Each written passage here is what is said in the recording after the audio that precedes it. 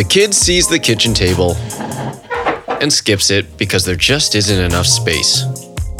He or she then drags a large heavy bucket across the carpet, and before you know it, its contents are all over the place.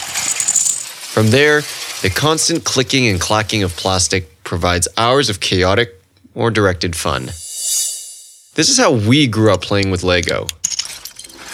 Back then, we rarely followed the instructions. Okay, maybe the first time, to build the set we saw colorfully printed on the box. But after that, it became infinitely more fun to recombine and repurpose those bricks to bring our fantasy worlds to life. Now, as we move into adulthood, many have made a return to one of their original creative joys.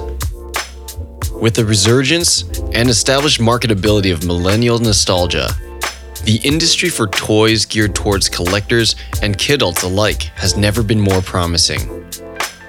Obvious examples like vinyl dolls, scale models, and action figures show that childhood obsessions can follow us into our later years. There's now a growing marketing segment where these toys often get customized to go with grown-up imaginations and to fill gaps in market offerings.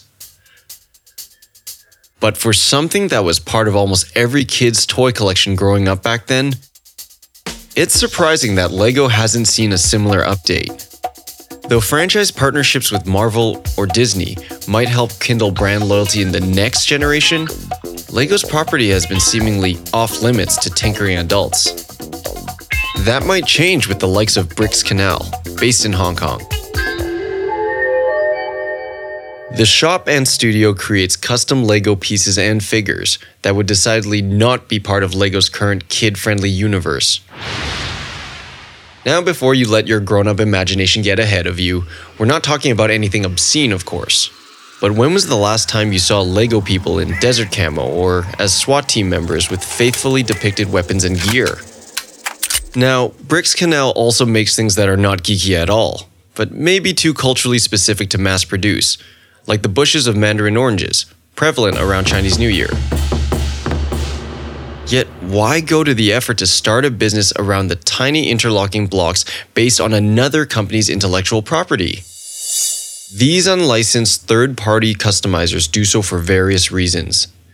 If you look at the product range across many different brands, some of them focus on subjects that appeal to certain people, but that Lego would never touch.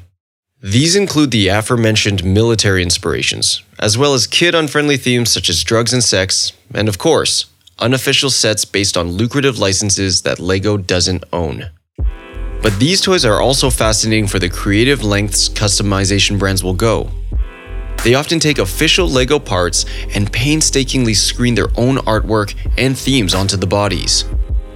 The result is a continuation of the childhood Lego narrative far into your adulthood. And while Lego surely doesn't condone this, it's undeniably in line with what Lego has come to represent. They supply the building blocks, you supply the imagination. Thanks once again to Michael Chung of Bricks Canal for the insight and the blocks used in the images.